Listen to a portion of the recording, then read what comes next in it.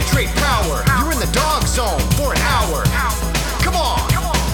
You know the number. 1-900 hot dog. 1-900 hot dog.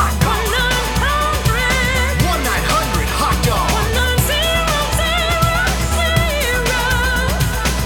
Yeah, 9,000. Welcome to the Dog Zone 9000, the official podcast of 1-900hotdog.com, the final comedy website. We bring broken artifacts to you every weekday from an all-star cast of hilarity technicians, including Denard Dale, Lydia Bug, Alex Schmidt, Michael Swaim, and many more. We have survived 4 years in this media hellscape and are still growing thanks to listeners like you who go to patreon.com/1900hotdog and subscribe.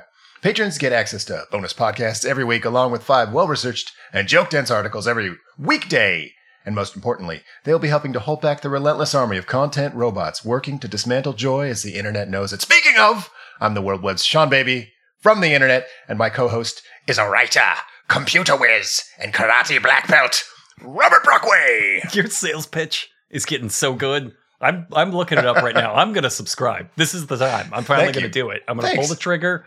I'm going to access your hundreds of hours of bonus podcast content. Just because it is far outside my comfort zone, but I'm a pro. I'm getting it's getting really good. It's getting there. It's definitely getting there. I'm Robert Brockway. Here's a Brockway fact. I invented the idea for Deadliest Warrior when I was 9 years old, and I am pursuing legal action. For follow-up questions, see my fucking lawyer, Spike TV. I have no follow-up questions. I think we all did. No. We are joined. Oh, it was only me. We are joined by returning guest. He's an editor, producer, computer whiz, and karate black belt, Eddie Doty. I feel like I needed like a fast typing sound effect, but I'm actually afraid to yeah, exactly. Actually, my reports say that I'm a me. But yeah, no, that is indeed me. Brockway, I feel like it's a class action lawsuit because I feel like, as Sean said, half the population kind of came up with this idea. God, how is this possible? They'd be right. It's sometimes there's just moments culturally where every 4-year-old on the planet has the same idea, and I think that's what and this you was had. The show. And I think it's what the makers of Deadliest and Warrior outgrow it by 12. I would say. Disagree. Outgrow it by lunch. Outgrow it by recess. I'm still living it. We're talking about Deadliest Warrior today, but before we do, Eddie, you're always working on something fun. Do you have anything you want to plug here at the top of the show? I am not working on anything fun now because I was part of the layoffs at Amazon Games. But yes, but no, I'm talking to some folks. So with any luck, by the time this comes out, I'll have something cool. But you can definitely follow me on socials at Kirby.Matrix on that stupid Twitter site, and I should probably start posting Blue Sky. And I'll probably have like an updated reel pretty soon of like the cool stuff I did. The most recent cool thing I did was a show of mine called Pit Crew, where Demetrius Mighty Mouse Johnson and Kenny Omega squared off in Street Fighter 6, which was a lot of fun. That's still online on YouTube if you want to go look at it. Man, I'm sorry to hear that. I'm sorry to hear. I'm going to blame the robots. The robots on this one. Yes, you should. It's their fault. Their literal fault. I'm sorry to hear the robots got you. We are doing our best to fight those fucking robots. I guess we know the answer. Who would win Deadliest Warrior? Talented artists or robots? We've mentioned this on the podcast before, but Eddie and I did pitch a show together called Man vs. Monster that was a lot of ways a reaction to Deadliest Warrior. I think we tried to fix a lot of the problems we had with Deadliest Warrior, but in a lot of ways, like, we just love Deadliest Warrior. We're like, what if we just did a different spin on it? But yeah, it didn't get picked up probably because of Deadliest Warrior. I think a spike that said, guys, we already have Deadliest Warrior. We don't need this fucking show. Which was a fair note. That was Sean and I pitched every network in town, like with the company I was with at the time. Like we had meetings at MTV, Spike, all the other ones. And the answer was always the same. Like, our ad sales team does not know what the fuck to do with this. Yeah. And in Spike's case, it's like literally every ad dollar that would go to this would be taken away from Deadliest Warrior. Because if you have one Deadliest Warrior, you don't need two, which fundamentally I disagree with. But I at least understand the nonsense. Have a proposal. It was actually, Sean, if you remember, it was actually this and a show called Jurassic Fight Club that I think we were like. That was my proposal. Yeah, because Jurassic Fight Club was like, what if these two dinosaurs that lived millions of years apart could fight each other? And then Deadliest Warrior was like, what if a ninja fought a different ninja? And we were like, well, what if you had the monsters who were never real? Oops, all RoboCops. Oh, that's a good show. Greenlit. Telling you. But yeah, our show nowadays you stand a chance. We added a lot of elements where we had like more of a discussion of like how you would actually defeat a monster, which they have in Deadliest Warrior. And then I guess we had a lot more theoretical stuff, as if like you're preparing for a movie rather than like a sort of a pathetic nerd fight, which is a lot of what Deadliest Warriors episodes are. A lot. Yeah. So I'm saying we lean into the nerd stuff. So it's like just maximum nerd, like it's comic book nerds arguing, but then we end with a lot of like Jackass style stunts. I thought it was a really fun idea for a show. And of all the shows I've been attached to, it was the only one I ever wanted to get picked up. Yeah. Because it would have been very fun to make, right? Yeah, Because absolutely. like the process was very much like do some actual research. We're going to have performance capture in it. I had a meeting with Tim Miller at Blur Studios before Tim directed Deadpool.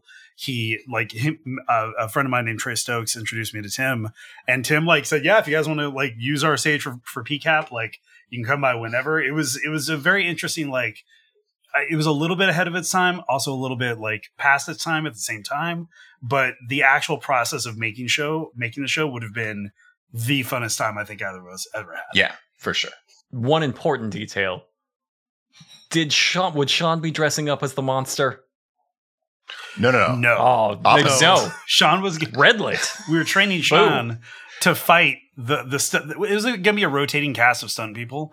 We actually talked to a few stunt folks in like various prosthetics, so like if it was a werewolf, we had like a stunt person who could like run on all fours. There's like, that's like an actual skill that like some stunt people have to like have on their resume, can run proficiently on all fours. And so like, these were all things that we were going to like have to do if it was going to be a zombie or a Dracula. I was going to kick every single one of those legs in half. Yep.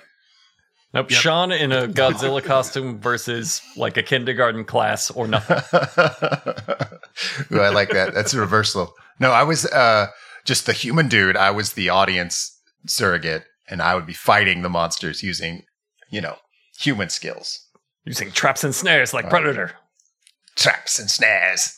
I love today because this is probably the 500th or 600th hour Eddie and I have discussed Deadliest Warrior, and I love having a podcast because you can curate the exact conversation you want to have. So 2009, Spike TV's Deadliest Warrior. That's what we're talking about. Specifically, we all watched season 1, episode 3, which I also think was their pilot. This was Spartan versus Ninja. And it's just the fucking best. Like, what a perfect show. And I know Brockway has a different take. My take is that because you missed this, right? Dumbest fucking thing I've ever seen. Yeah, I missed this first. So this is news to me. This was not my vibe at the time. I will say this, it's a beautiful time capsule of the end. I would say this is the tail end of this era. They had a couple more years of this being pop culture, and by God, they were proving that they deserved their fall. I feel like this is timeless. Like, I feel like if you cut the budget in a tenth and put this on YouTube, like this is a beloved show, unironic. But I have the intro here. Let me play it. Just get people hype. Thank you for being shit! I hit the wrong button. Travel down the road and back. Like, that's a good bit, but there's like a greater than zero chance that you actually did hit the wrong button. Okay, I'll hit the right button. But you're right.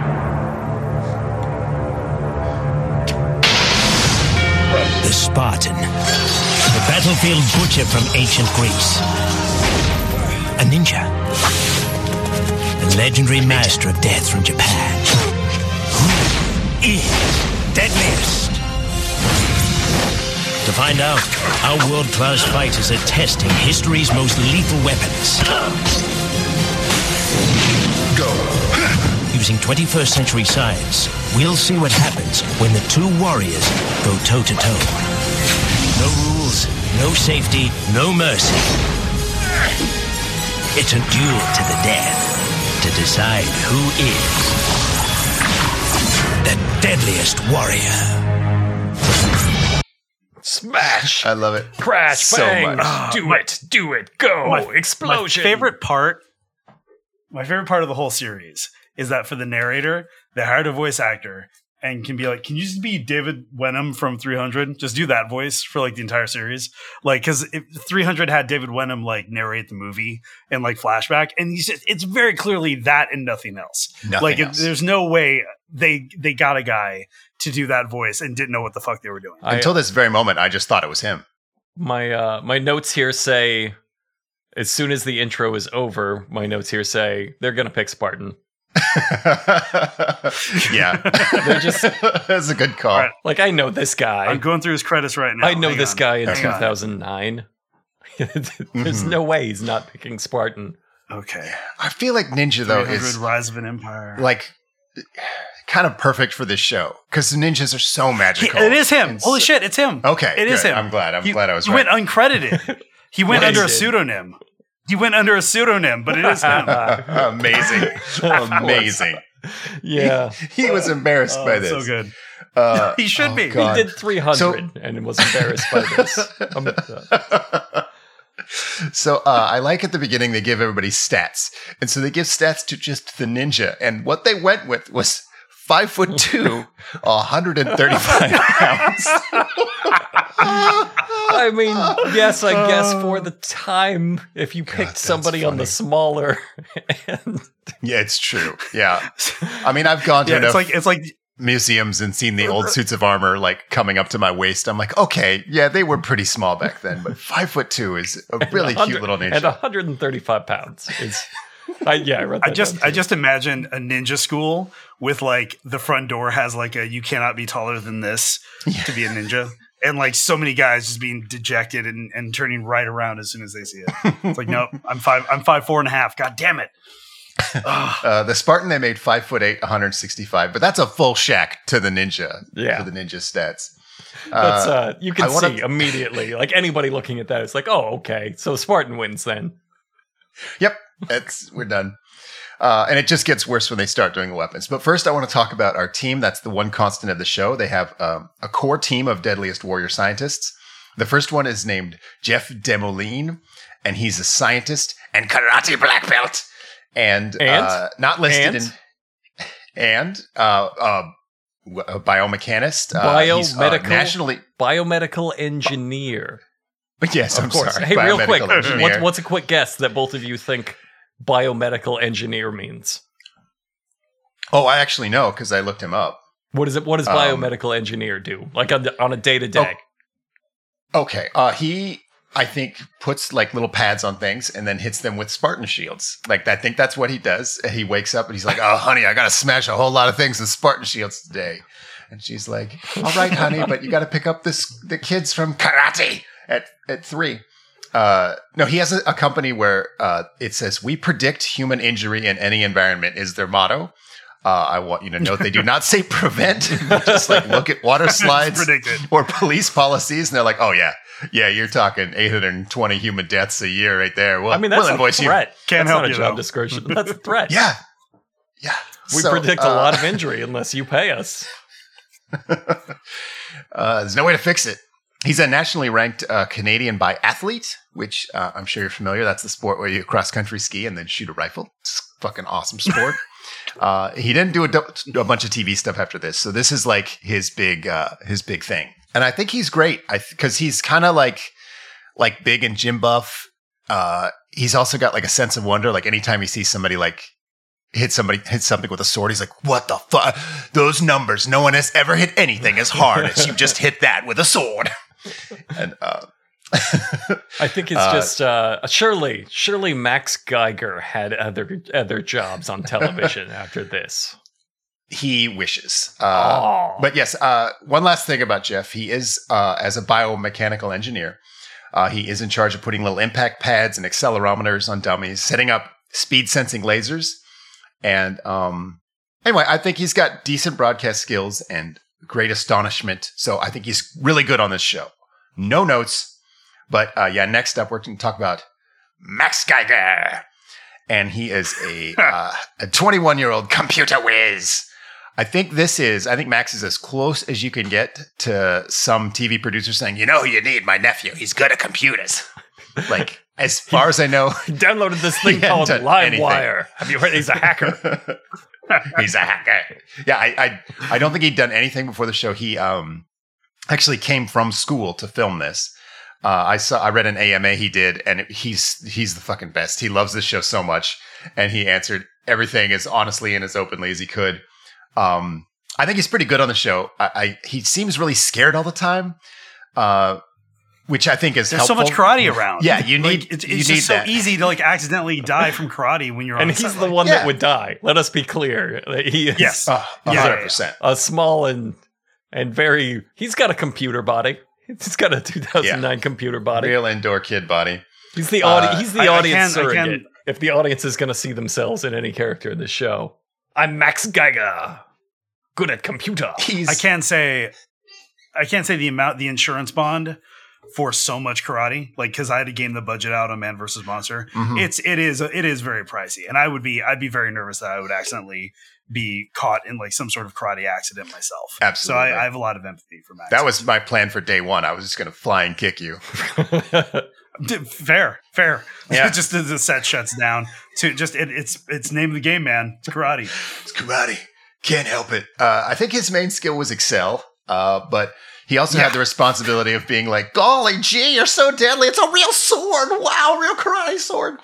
That being said, I want to say that he has this ability to kind of keep things on rails. Like a lot of these arguments get pretty heated. They naturally escalate to what I would imagine would be violence eventually. But he's always like there to be, well, let's go to the computer. Because I don't know. I think that's a really valuable skill to have on set. I don't know. We've all been to parties where two traditional martial artists like insist that one style is stronger than another, and you're like, oh my God, this is going to turn into an awkward wrestling match any second. Have we all been to parties where that happens? I've been to so many parties where We've some been to karate different nerd will parties. talk to like, I don't know. I have a lot of like, Were these fight circle karate friends, parties? And then I think modern MMA has like unfortunately kind of killed a lot of these discussions. Yes. But yes, I mean back like pre UFC on Fox, I would say there were a lot of just what I experienced as like someone who studied martial arts a lot when I was a teenager is and conversation would come up like, oh, yeah, I do martial arts. Oh yeah. Did you know that? Bleh? And then someone would just spout off the most insane nonsense. yeah, And you'd have to like do the social contract thing of like, oh yeah, that's interesting. Well, no. So Kung Fu does not make your balls impervious to ball shots. That doesn't actually have, like, you'd have to like be this weird, like advocate for just reality apparently. Right. But nowadays it's like, like it's weird nowadays. Everybody's got like a working knowledge of what an armbar is. I think And so it's just a little bit different. Yeah. I had a guy came in to work on my foundation last week, and I just have like my Muay Thai gear everywhere, and he's like, "You in the UFC?" And I'm like, "No, Oh boy. I do Muay Thai." He's like, "Oh yeah." I'm like, "All right, how long are you guys gonna be?" And he's like, "Yeah, I do Taekwondo."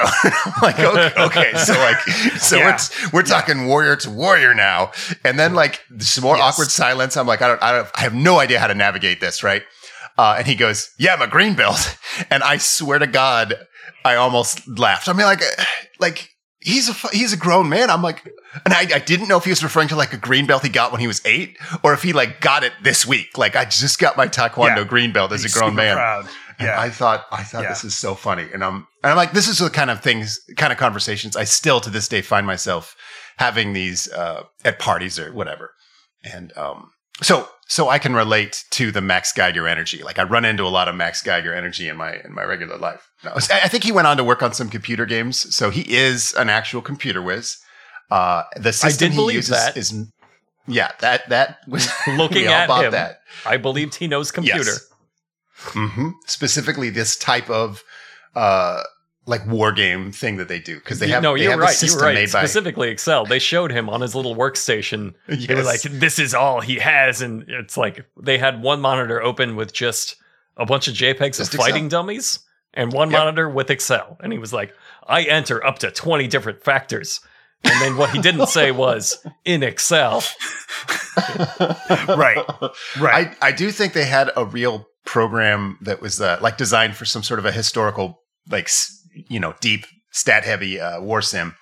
But what we see is Excel. Like, we don't actually see anything cool, nothing TV friendly. It's just Excel, which it seems inadequate for this. Like you say, the other monitor had all these JPEGs of mannequins, but like you could spend the weekend kind of have some flowcharts, have some I don't fucking know. CSI it. Excel is too little. Have CSI it. Zoom through a canyon of Show me you Ninja. care.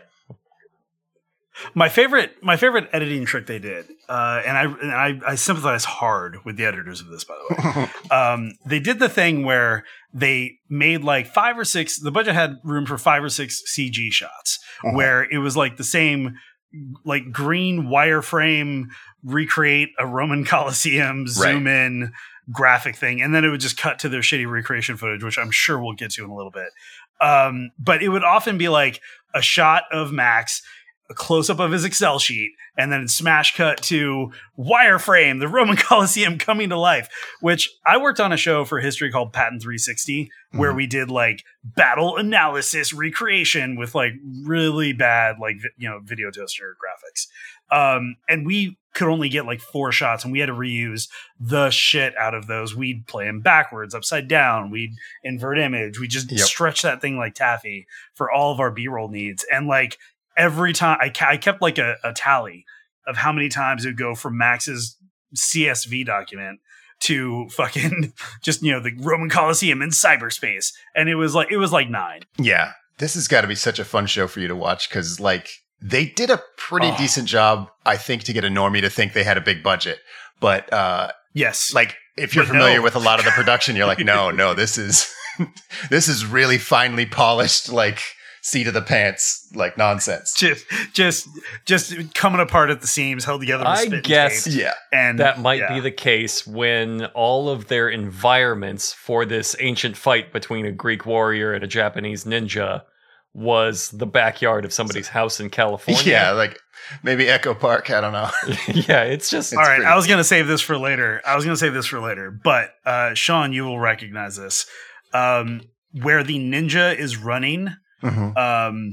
is the same Echo Park flight of stairs where Gordon Ho's Ninja Showdown. Yes, that's definitely a fucking Richard Harrison ninja fight scene stairs. Yes, a Richard Harrison, the one where they threw frisbees at each other in combat.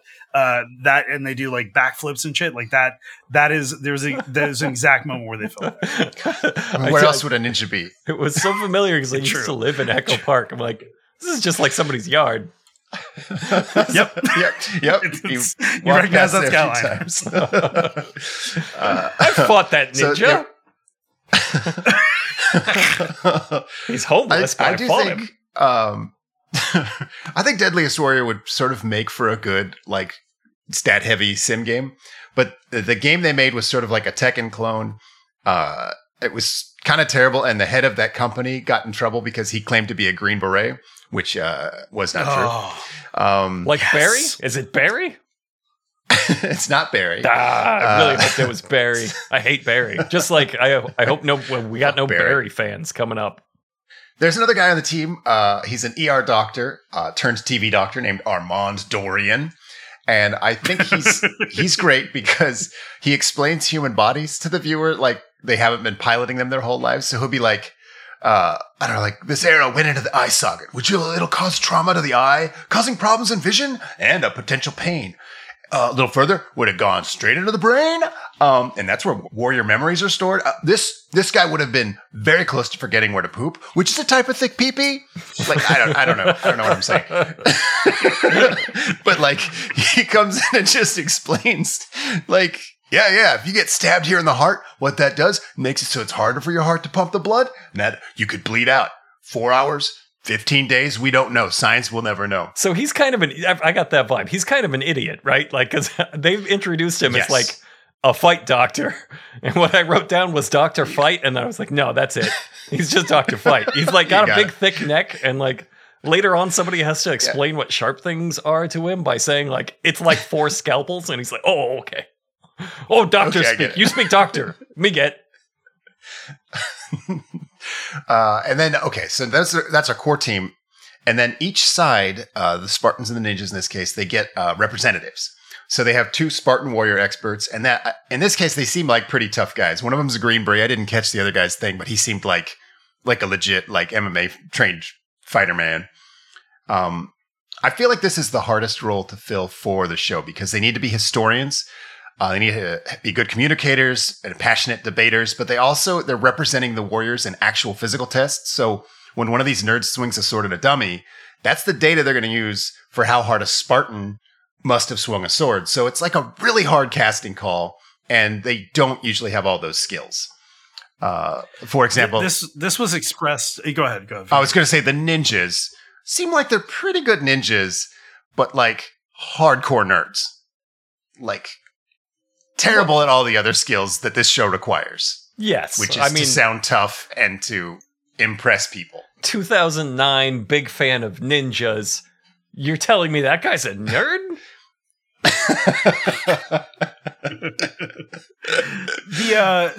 This was often expressed by I texted you about this, Sean. I loved how like the narrator, which we now know is David Wenham, the narrator would be like, and Green Beret, but the lower third Chiron on screen would have like their name and be like author. Yes. Like I'd be like, wait, what? Like, and that didn't just happen once or twice. It happened with everybody. Yep. Everybody had like a secondary honorific like listed on their second line of their Chiron. Yeah, they just constantly trying to throw the honorifics at us. So they, Eddie talked about how they have these like pretty bad like CGI videos to try to explain the guys. I don't know. It's almost better than you'd expect. Like they have this this terrible live action reenactment of Thermopylae, but like better than it has to be. Maybe I don't know. Except for the one guy they dressed as the Hamburglar. Did you see that? Yeah, fuck the Hamburglar up. they put a full on Hamburglar in there to fight the Spartans. Like that Spartan's gonna kill that Hamburglar. The ninjas, they're a karate instructor and I think a ninja historian. And I talked about them like they're nerds, but one of them does the full splits while he's describing ninjas to the camera. And I'm like, it's kind of that perfect. It's perfect for a ninja because it's both very cool, but so nerdy. And I just love it. Beyond that, they clearly take a lot of his testimonials as they go on from this segment where he's doing the full splits and talking to the camera, but they'll zoom in to be like, well, it's just a normal guy talking. But you can see that he's still doing the full splits throughout the entire episode. They lace these things in, which I'm sure was just 5 minutes of dialogue to the camera that they cut through. But the impression is that he spent the entire episode, and indeed every conversation, he just drops into the splits and is like, yes, let us discuss. I think this is maybe the most signature thing on the show is what they do next, where they take, in this case, they do primary weapons. So in this case, it's a Spartan spear. And then they get this Spartan guy come up, the Green Beret, and he just stabs one of those like Bob mannequins with a spear. And they're like, yeah, this is fucking dead. And they like look at all this slow motion footage. They're like, yeah, look at that. That spear went right into him. That guy's fucking dead. And then they check with the doctor. He's like, yeah, what happens with the spear is when a spear goes in, that'll puncture the organs. It'll puncture the ribs. And then he explains like the technical term for bleeding out, which, you know, here's that that's going to give you a hemorrhage. Whatever. Fucking Armand. In his little lab coat. He like just to make sure you know he's a doctor. He just doesn't. I would never cast that guy as a doctor. He looks like when you'd see a bad guy dressed as a doctor in a Jackie Chan movie. Yeah, and you're like, yes, that suit doesn't fit you. You're clearly about to kung fu fight. He's a ninja spy, which is a very ninja move. But so these guys, they stab the mannequin. They're like, when that spear hits the ninja, it's going to go right through him. That's a direct quote. And then another great thing that happens on the show is that the guys they say this about are like, nuh-uh, I will like get out of the way. And so you can see how the show turns into a grade school argument about who would beat, you know, Batman versus Superman. Like that's central to the show. It's martial arts nerds going, nuh-uh, I'd kill you before you do that. Nuh-uh, force field. Yes, that's the whole show. You're right. That is the It's entire the whole show. show. Good podcast, everybody. There's also a weird blending of like first person where like the ninja guys were like they think their super little armor's gonna protect them. That's bronze. I'm used to like getting around steel. I'm like, yes. Are you specifically really used to getting around steel? Like, is that a thing that you've done? That's a really good point, because sometimes their identities get so tied up in these like martial arts nerd theories that like it gets weird, and it especially gets weird when there's like a heritage involved. Because there's an episode I really love, maybe as much as this one, maybe more, where Apache fought Gladiator, and the Apache was so tied up in like how much an Apache would fuck up a Gladiator that it kind of got like God, I don't know. Racist isn't the word, but this guy was straight up like smugly saying things to the camera, like, it's in my savage blood to cut out your life. Whatever arrow pierces your heart is the Apache's favorite. For all Apaches lust for wet death. Like, he's just like, dude, the things you're saying are fucking crazy, dude. And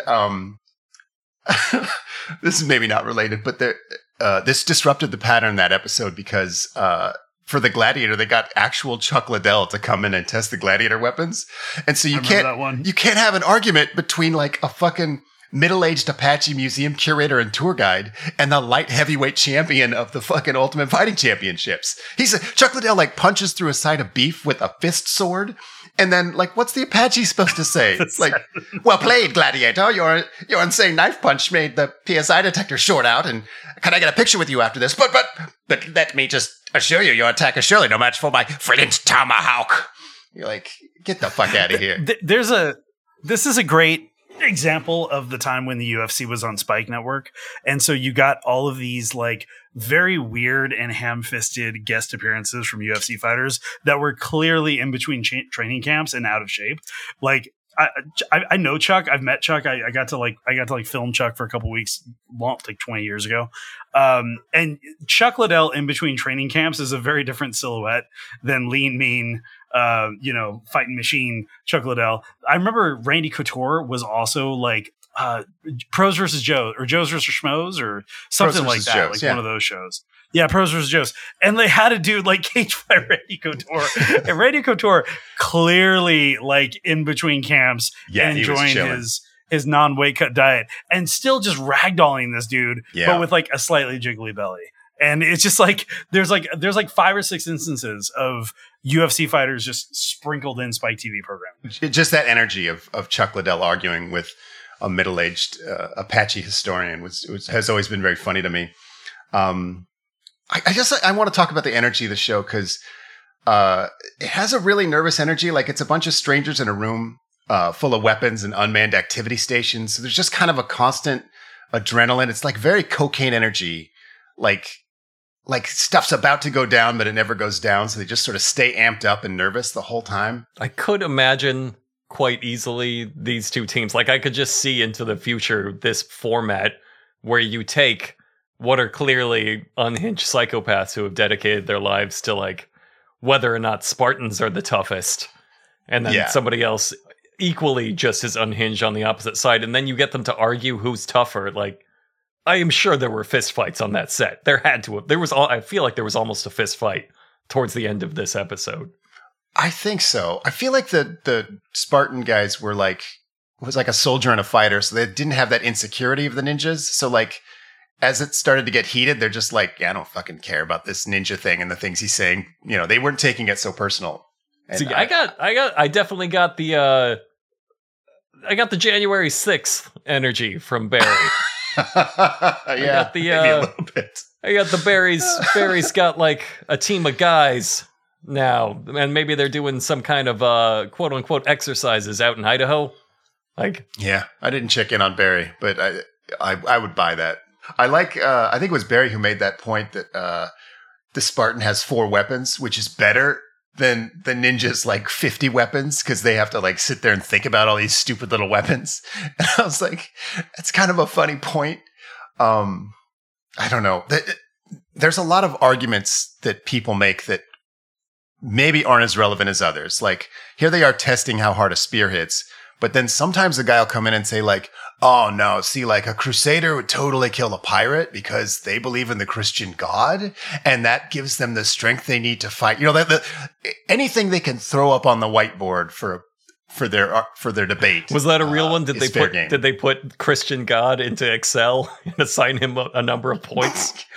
I have no idea if they did, but that's a real thing that someone said. It was knight versus pirate, and the knight said that like because they fought because they believed so much in God, that made them strong. That gave them Max motivation. Geiger over there, like, I'm going to put 100 under special weapons and God. God is worth 100. How does God even calculate on a comma separated value document? Like, how does Excel the infinite omnipotence I'm of telling the Lord? You, 100. It's just 100. Yeah, that's 100. Even 100. I think you got to compare man. it in the context of like their savage snake god or whatever the fuck their opponent worships, and it's definitely better than that. But how much better is up to Max Geiger, computer whiz. Like there's another one I like. You mean Max Geiger, author? The snake guy from Conan? I don't know. That's like a good 60. I'm gonna give that a 60.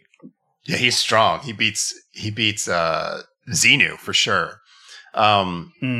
There was another guy like who talked about motivation. It was the Maori warrior who added that like he was motivated to fight because he was going to eat them after the fight, and so like that was like part of his like. That's good. Like, I'm going to put 40. I'm going to put hungry. Hungry is 40. Put it on the board. Yeah, it's not as powerful as God, but like eat you later is still worth putting in the Excel spreadsheet. There's one of those great arguments, like, and in this actual show, when the ninja team is like, okay, well, we invented essentially mace. It's crushed glass and chili powder, and it's going to go in your eyes. Yep.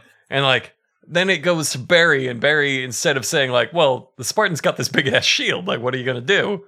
Barry's like, Spartans they spend their whole life getting so tough, they wouldn't even notice that. Like, they got such tough eyeballs that they wouldn't notice glass in them.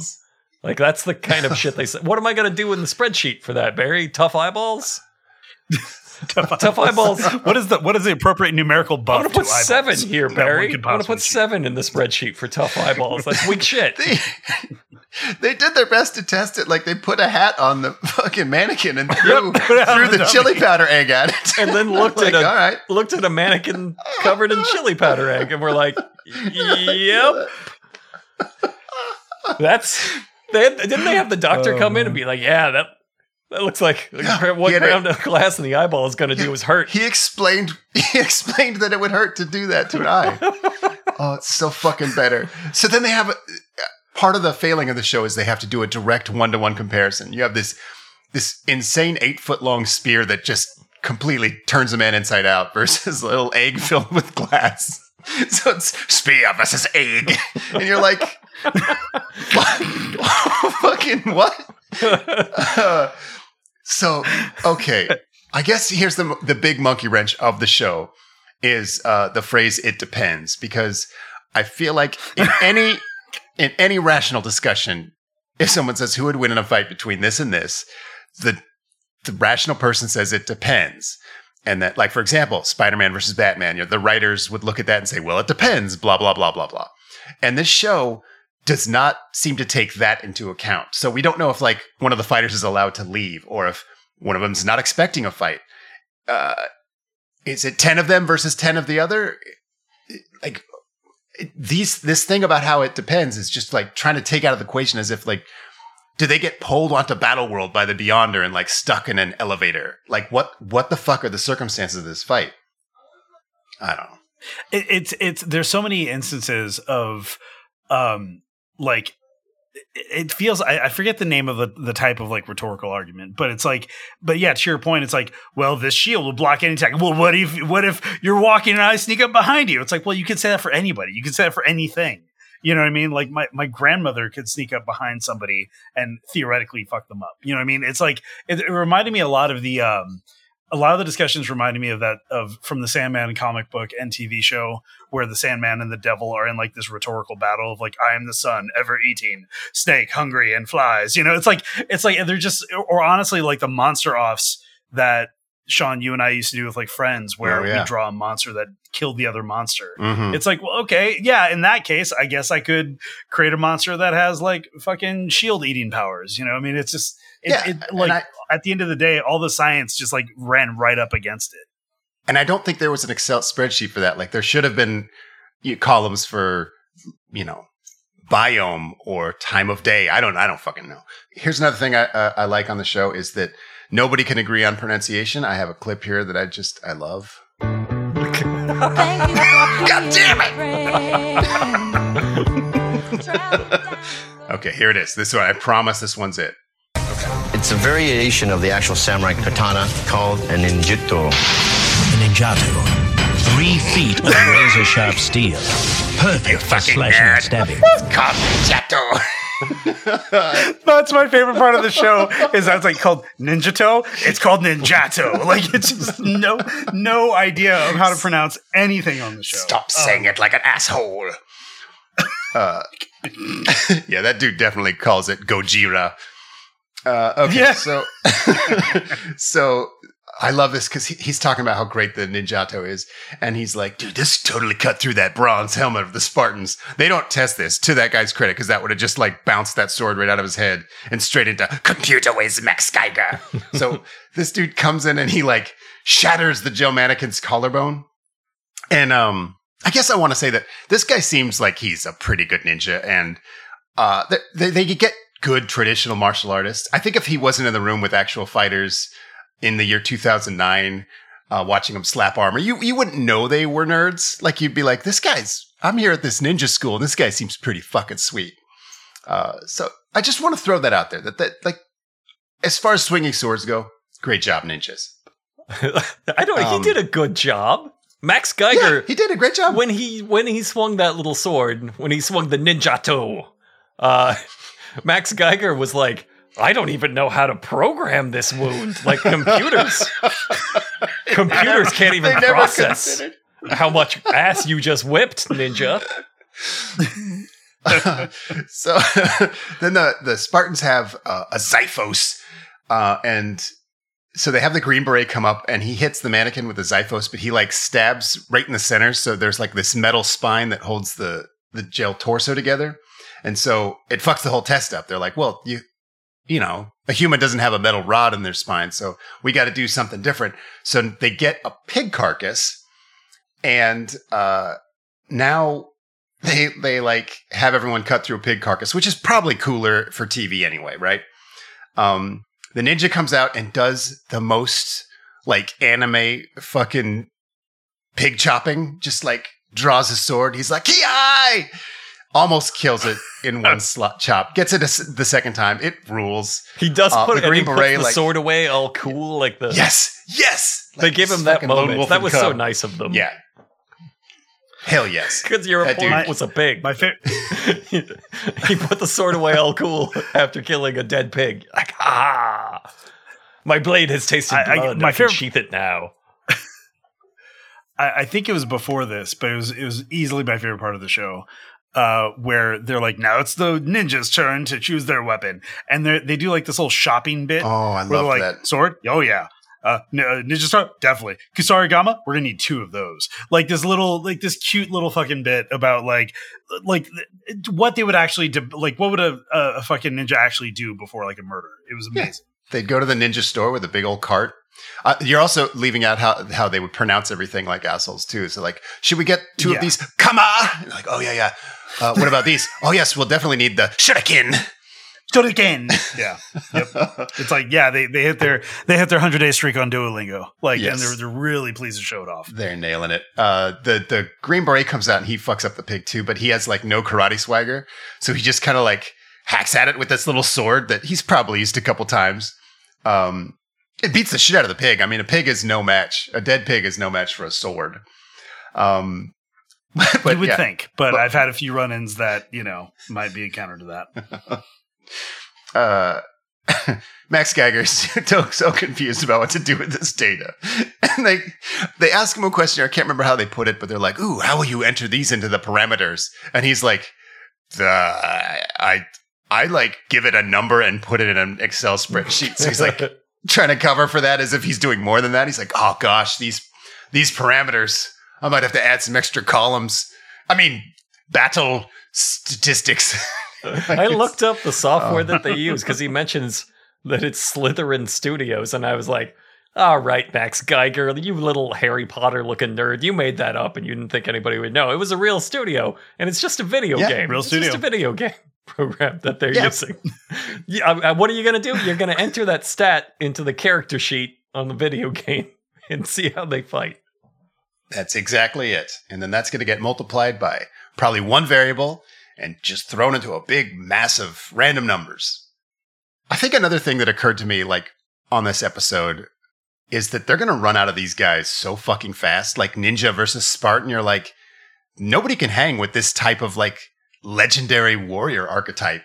And they did. Like, by the time it was episode 5, they were doing Yakuza versus Mafia. And episode 9 was fucking IRA versus Taliban. Like, that's crazy. Like, you're out of ideas if you think that's some shit you should put on TV. Which season 3, the entire... Who's your favorite terrorist group? You have to pick one in this fight. We've got the worst goddamn teams. None of these teams are allowed within the country, technically. But they're here.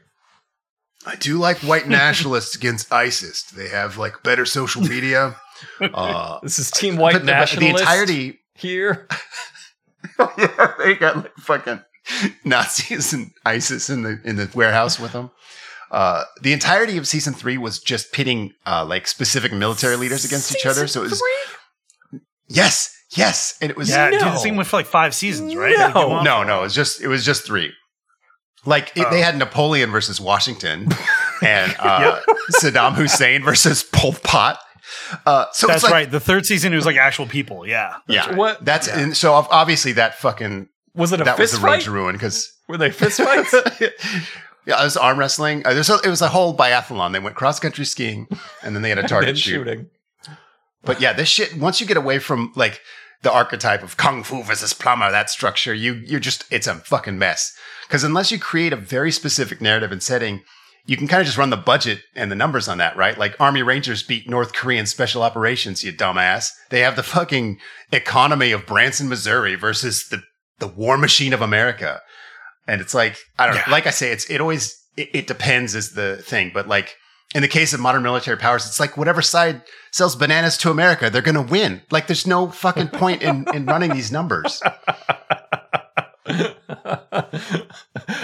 Ninjas were very good at selling bananas to Americans. I just want to put that historically. If we're gonna go by true, I'm gonna put a 99 in the banana column. Bananas to America. it's one short of the Christian God. Right, it's very powerful. Bananas. Wow, I knew bananas were good for me, but damn.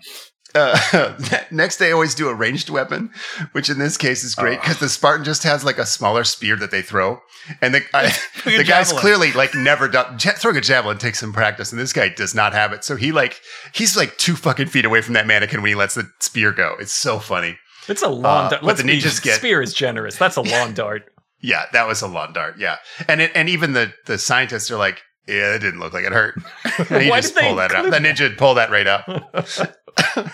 But when you're 5'2", a hole that size, that's like 40% of your body. That is true. An actual dart would do some real damage. Yes. The ninja get all kinds of ranged weapons. They have the blowgun. They got the shuriken. The blowgun is when it's over, though. They're like, the doctor comes, Dr. Fight comes on and is like, this poison kill you 1 minute. Like, okay, so that's the end then. Yep, that wins. Yeah. Right? If you can use make poison. fun of the throwing stars. The throwing stars are just kind of annoying. That's the one where they have to tell Dr. Fight, this is like 4 scalpels, and Dr. Fight's like, ooh, oh. Oh, that's pretty good. The Green Beret even gives the ninja like a little condescending pat after he throws the throwing star. Like, all right, nice, cute little throwing star. Yeah, that sucks, Barry. And you can't say shit because, yeah, he's right. Barry's right. I mean, he's a dick, but he's right. We can all agree that the Spartan shield is completely OP. Every ninja weapon bounces right the fuck off of it. Bounce right off. Yeah. And also, you can bonk with it. They test this on the crash test dummy. And they have that was so good. Not Barry, but the hunk Spartan. He comes and he just bashes the fuck out of it with the shield. And Jeff's like, I just crunched the numbers. This is harder than a truck accident. Like he's like it's deadlier than the spear. They all agree. So Captain America was right, I guess, is the point of the show. I love when it's Jeremy is the Spartan weapons expert, and he just beats the hell out of this thing with a shield, and then before he walks off, he kicks it in the face while it's down. He just gives it a little spiteful kick, like "fuck you, dummy." He was trying to do the 300 kick. It was like so clear. He's trying to do the 300 kick. Oh, and yeah, it just that- didn't fucking work. The Spartan front kick. Yeah. That was personal to the ninjas. He's like, "That's you, ninja." The ninjas come at their equivalent of this shield, which is special weapons. They use the Kusarakama, which is it's like a little kama scythe with a long chain, and then there's a ball on the end of the chain. So it's every weapon in one. It's the perfect like ninja weapon. I love it. They tested on the torso, and sure enough, the getting hit in the tummy with the hook sort of sucks. And then the Green Beret like smugly puts the bronze cuirass on it. Am I saying that right? The bronze like chest armor. He puts it on the dummy. Yeah, the cuirass. Yeah. Yeah, and he's I like, mean, what's the "Fucking alternate get through that." pronunciation for that? We're not saying that.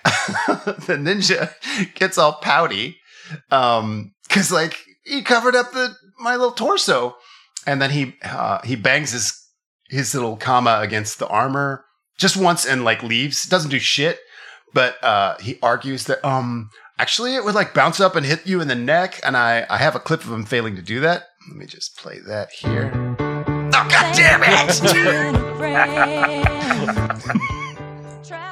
All right, 70 points. Gonna Golden determine Girls a lot theme of song. armor penetration for the simulation. I mean, there's been a lot of talk about this as being your big weapon against the Spartan. Comms. Oh, nice face. Thank you. You're in the moment. I don't want that coming at me. Oh, wow. It's denting for sure, but When you're glancing off. Well, Of course, where does the blade go next? it goes straight up to his Right up next to the neck. From there, exactly, you see where the blade's curving around right now? Yeah. You go for the back of the neck, you go for the side of the neck, hook in there, drag. And that's the one place he doesn't have armor. Absolutely. Michael Laird tries hard to put a positive spin on it. He's not armored everywhere, is he? Take out one arm, take out the other arm, drops his shield, drops his spear. Of course, the only thing left to do is take out the rest of it. Just what a ninja wants. The ninja are selling. Nobody's buying. I think it was bull, and I don't think the Spartan would be very bothered by an impact like that. So right now, I'm giving the edge to the Spartan. Oh, it's so fucking funny. So Cut off definitive. his arm, cut off his other arm, cut off his leg, cut off his other leg. Can't do shit with no arms, and that's all a ninja wants. It's for you to have no arms, and you're at the ninja's mercy. You Right, see, it was Dad? actually a good thing that it bounced off the armor because then it hits the neck.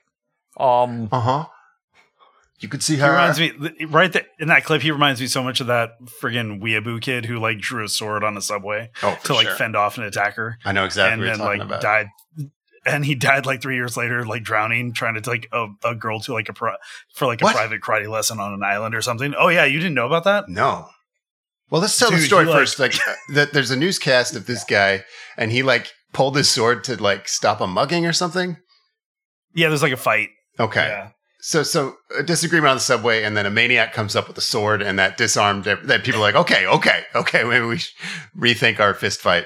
And then he told the news crew that he was actually planning several steps ahead. He's actually he's less dangerous with the blade than he is with his hands. I started carrying it so I could be safer.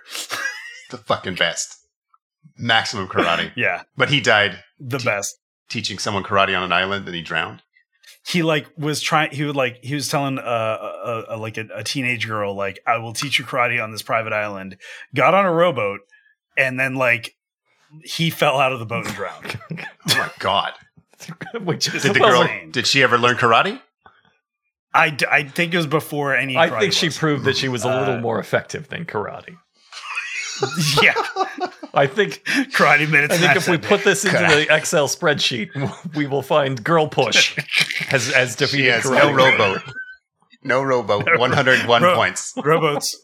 They're a minus 30 buff on any stat block. In Slytherin Studios Computron. So this is unusual to have such a definitive like loss in the rhetorical argument. So when the narrator's calling you out for trying to fucking spin it, like you've lost. The other ninja uses the other side of the Kasuragawa to like bonk the top of the helmet, and that kind of leaves a dent in the helmet. And the Spartans, who I don't think are very insecure at all, are like, yeah, no, that's fucking sweet, dude. That would really fuck you up. Like they're like congratulating him. I think they just hate the other ninja and like the older one. But then the ninja retreats to, we're playing chess. We're like several steps ahead. And the Spartan like legitimately wins the nerd argument by saying like, just like with common sense, he's like the ninja will be, you can't block something that's all that small. And the Spartan's like, dude, that's not how you fucking track flying objects. You look at someone's shoulder when they're throwing something. And they're just like, okay. Nevertheless, and like, I don't know, he argues like a baby, and it makes me very sad. But anyway, we're wrapping up the show. They give the edge to the better weapon here at the end. They're like, spear versus egg, spear. Blowgun versus javelin, blowgun. Shield versus all that other ninja stuff, shield. So I guess it brings me to another problem I have with the show. Of the 50, there's no control. So like, I think people all went to 7th grade. We know what a control is in a scientific experiment. So a good example is there's an episode where they did Green Beret versus Spetsnaz. And these are people with very similar weapon systems, but they had the Americans stand 4 feet from a pig and then shoot it with a shotgun. But then the Spetsnaz, they had to do all these combat roles, and then they killed like this full outdoor bar scene with blood-filled mannequins. And on that same show, they have like almost identical grenades, but they threw one set of grenades at store mannequins, and then a pig in a phone booth. That was the American grenade. They threw it at the mannequins and the pig. And then the Spetsnaz had to drop their grenade in a washing machine and run away. And I'm like, fucking, how does that answer anything? You just get 2 washing machines or 2 sets of pigs. You can't, it's so fucking stupid. And then you have all this data that keeps everything subjective that shouldn't necessarily be. Anyway, like special weapons is like where they put all of this, because this is where they take like just a random thing one guy has versus a random thing another guy has. I'm trying to think that same show I'm talking Spetsnaz Green Beret. They had the entrenching tool of the Green Beret versus the ballistic knife of the Spetsnaz. Oh my god! You can take off someone's head with the E-tool. Yeah, you can hit somebody with a shovel. It fucking sucks. But yeah. I don't know. Just like I say, it always depends. It just always just fucking depends. And it depends on like somebody found a free washing machine out in this backyard where they're doing it. You can afford 1 pig for the episode, and if you ruin it, we're doing something else. Then we're breaking a store mannequin instead. I think it's a good time to talk about the use of ballistic dummies on the show.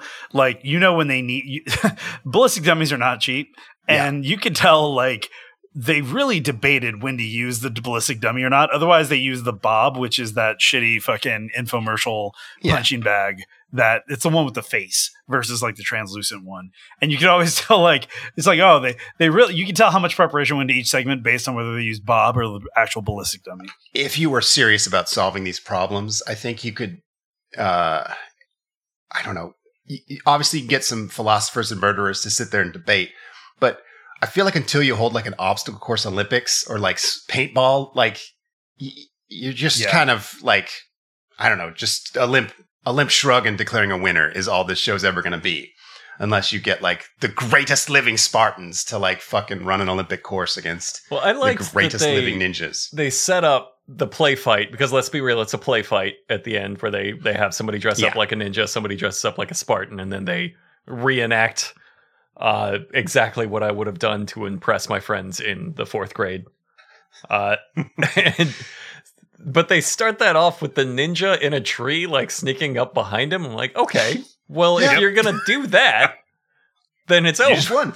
Right? Like, if you're going to do that, you've already established the ninja has like, the ninja can use poison and then he's also ambushing him. Then like, it's amazing. The Spartan wins in their estimation, because he won in their like show, but you set it up so that you can just like murder him in his sleep. So yeah, it's absolutely over. Which I believe is what Michael Lair, the ninja guy, advocates for. He's like, the ninja would just murder him in his sleep. You're like, okay, then what are we doing? Which that's objectively like true. Argument. Like if you want a Yeah, if you want a frontline soldier, that's what samurai did. Ninjas specifically were like all about like friggin', like doing stuff at night and in the shadows. Right. So at the end of this I show don't think is Max Geiger, anybody computer whiz. Anybody versus I don't think he had a box for stuff. A murderer. Anybody in the world. Any kind of super warrior versus just a murderer at night. Right. It's like, yeah, I think it'd be like Spartan versus Son of Sam. Well, I guess Son of Sam, like Jesus. I don't like Spartan is sleeping in Son of who Sam. looks normal. 102 points.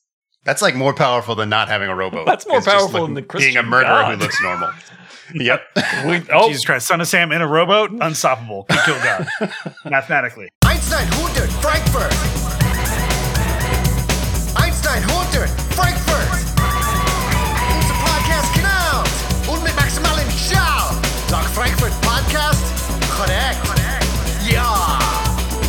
Der Kraft ist nicht gratis, nicht ohne. Schick die in die Hundezone. Für eine Stunde. Komm schon, du kennst die Nummer. Einstein 100 Frankfurt. Einstein 100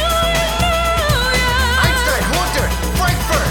Einstein 100 Frankfurt. Ja, 9000. Using over 7 different mathematical factors, our fight scientist cyberspacically simgeneered the greatest warriors in history. We call them the Supremes.